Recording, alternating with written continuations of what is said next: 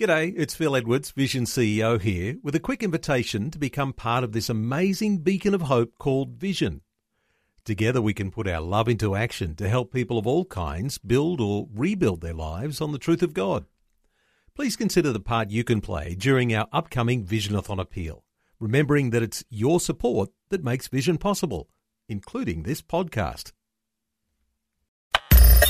Audio on demand from Vision Christian Media. Mark Twain once said, "I can live for 2 months on a good compliment." It's true. When people affirm us and encourage us, it somehow builds us up on the inside. Hi, I'm Bernie Diamond, and welcome to the program today as we kick off a new series of messages called The 5 Love Languages. And please do stick with me, because at the end of today's message, I'll be telling you about our latest life application booklet. It's called Turning Mistakes into Miracles. I'd love to send you a free copy to help you lay hold of the powerful new things that God wants to do in your life this year. But this is the very last week that it'll be available, so don't miss out. Another new week. You know, last week on A Different Perspective, we went on a bit of a journey to look at how we can have the kind of marriage that we were meant to have. I guess we looked at some of the really important foundation stones to a great marriage. And if you missed those programs, I'll let you know at the end of this program how you can listen to them again. This week we're going to build on those foundations by looking at how to speak the language of love to our wives or our husbands, a language that they can actually understand. A man by the name of Gary Chapman has written a book. It's a great book called The 5 Love Languages, in which he points out that too often husband and wife are actually speaking different love languages without even realizing they're doing it. That leads to hurt and frustration and anger and a sense that, my husband doesn't love me or my wife doesn't love me. So what are the 5 love languages and why are they important? Well, in his book, Gary Chapman says there are 5 different basic languages of love, and these are the 5 that he lists: words of affirmation, quality time, receiving gifts, acts of service, and physical touch. So the first one again is words of affirmation, affirming each other through what we say. The second one is spending quality time together. Isn't that a hackneyed phrase? The third one is receiving gifts. The fourth, acts of service. The fifth, physical touch. Think about it. We all need all of those things in a loving relationship. After all, what would quality time between a husband and wife be without some encouraging words or physical touch? But it turns out that for most of us, there are 1 or 2 out of those 5 that are the primary ways in which we perceive that our soulmate is expressing love to us. Me, I'm odd because I'm not really a touchy-feely person, yet physical touch is my primary love language. We'll talk about that in a few days' time. But if my wife Jackie doesn't touch me all day, I don't feel loved. And she can say I love you as many times as she likes, but it doesn't feel like it to me unless she touches me. For Jackie, it's acts of service. That's who she is. She's hardwired that way. She loves serving other people. That's how she naturally expresses her love. Now imagine we don't ever realize that. Imagine we get married and we live our lives and we never realize that about each other. How do you think the marriage would go? How do you think it would pan out over the years? Well, the answer is not so well. Because if my primary love language is touch, then the natural thing that I will do is to express my love that way to my wife. But if her primary love language is acts of service, if all I ever do is express my love by touching her and never serving her, the chances are she'll never feel as though I'm saying I love her. And it's the same with me. If she thinks she can express her love to me just by serving me, because that's what she does naturally, she's great at it. She does it with me, she does it with all sorts of people, everyone she meets. She's just a person who loves to serve. But if she thinks that she can express all of her love that way to me and not understand that what I really need is that touch which says I love you in my language, she's never going to say I love you in a language that I can understand. So it's important not only to understand what is it that I need my partner to say to me or do to me so that I experience their love in a way that makes sense to me, but more important than that is to understand our spouse's language and to learn to express our love in a way that they can receive it. You know something? That's not easy. And some days it doesn't feel natural. And over the course of this week, we're going to look at those different love languages, starting today with words of affirmation.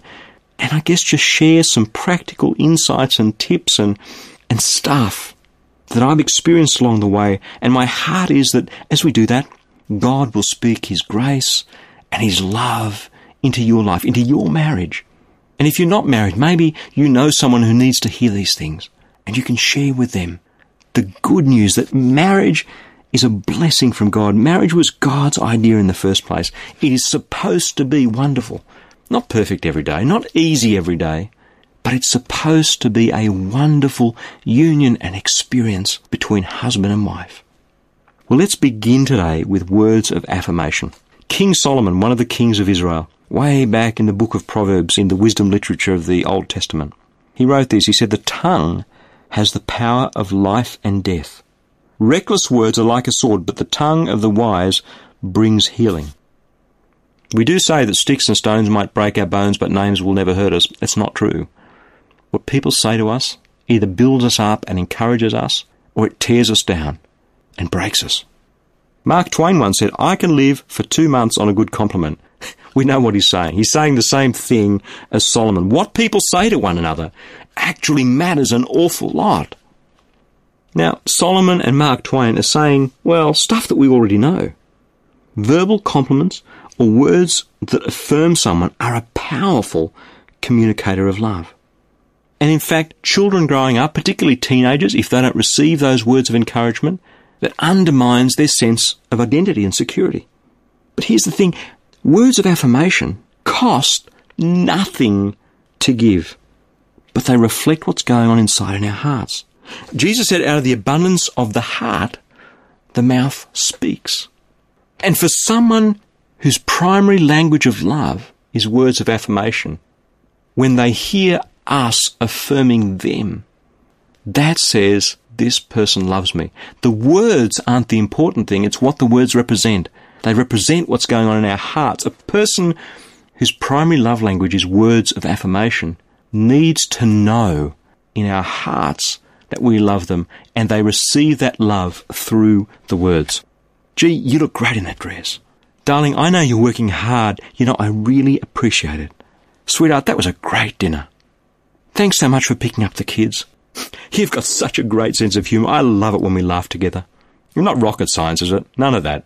You don't have to have a PhD in psychology to figure out that those words are good words. Just forget about the main love language for the moment.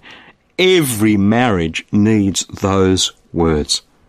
Because the message is, I genuinely appreciate you. And you know something? When we do that, we get benefits back. That's not why we do it, but those words bear fruit in our relationship. Is my wife or my husband one of those people whose primary love language is words of affirmation? Well, have you ever heard them say, you don't appreciate me, you never say thank you, you take me for granted? Those are cries of love from someone who needs affirmation. Listen, answer. The Apostle Paul in Ephesians chapter 4, verse 29 wrote this. He said, don't let evil talk come out of your mouth, but only words that build up other people, so that your words may give grace to those who hear. Words of affirmation cost nothing. They're free. Why is it that we let them go in our marriage? Why is it that we forget to say, that was wonderful, you're wonderful, I love you, that was a fantastic meal, you look fabulous? They're one of the greatest love gifts that we can ever give. They cost nothing. But to someone whose primary love language is words of affirmation, they mean everything.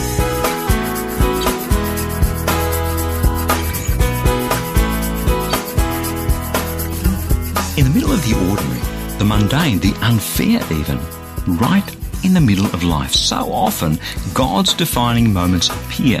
Seemingly small and insignificant things that change the course of our lives, and it's so easy for us to miss them. That's why I'd love to send you a free copy of our latest life application booklet. It's called Turning Mistakes into Miracles. It's all about helping you to lay hold of the powerful new things that God wants to do in your life this year. Now, You can request your free copy right now, either by stopping by at christianityworks.com or giving us a call toll-free on 1300 722 415, and we'll send your booklet straight out to you in the post. But this is the very last week that this particular booklet will be available, so don't miss out.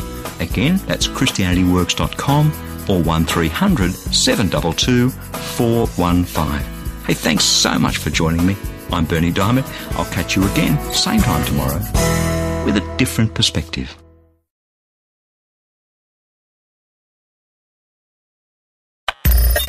Thanks for taking time to listen to this audio on demand from Vision Christian Media.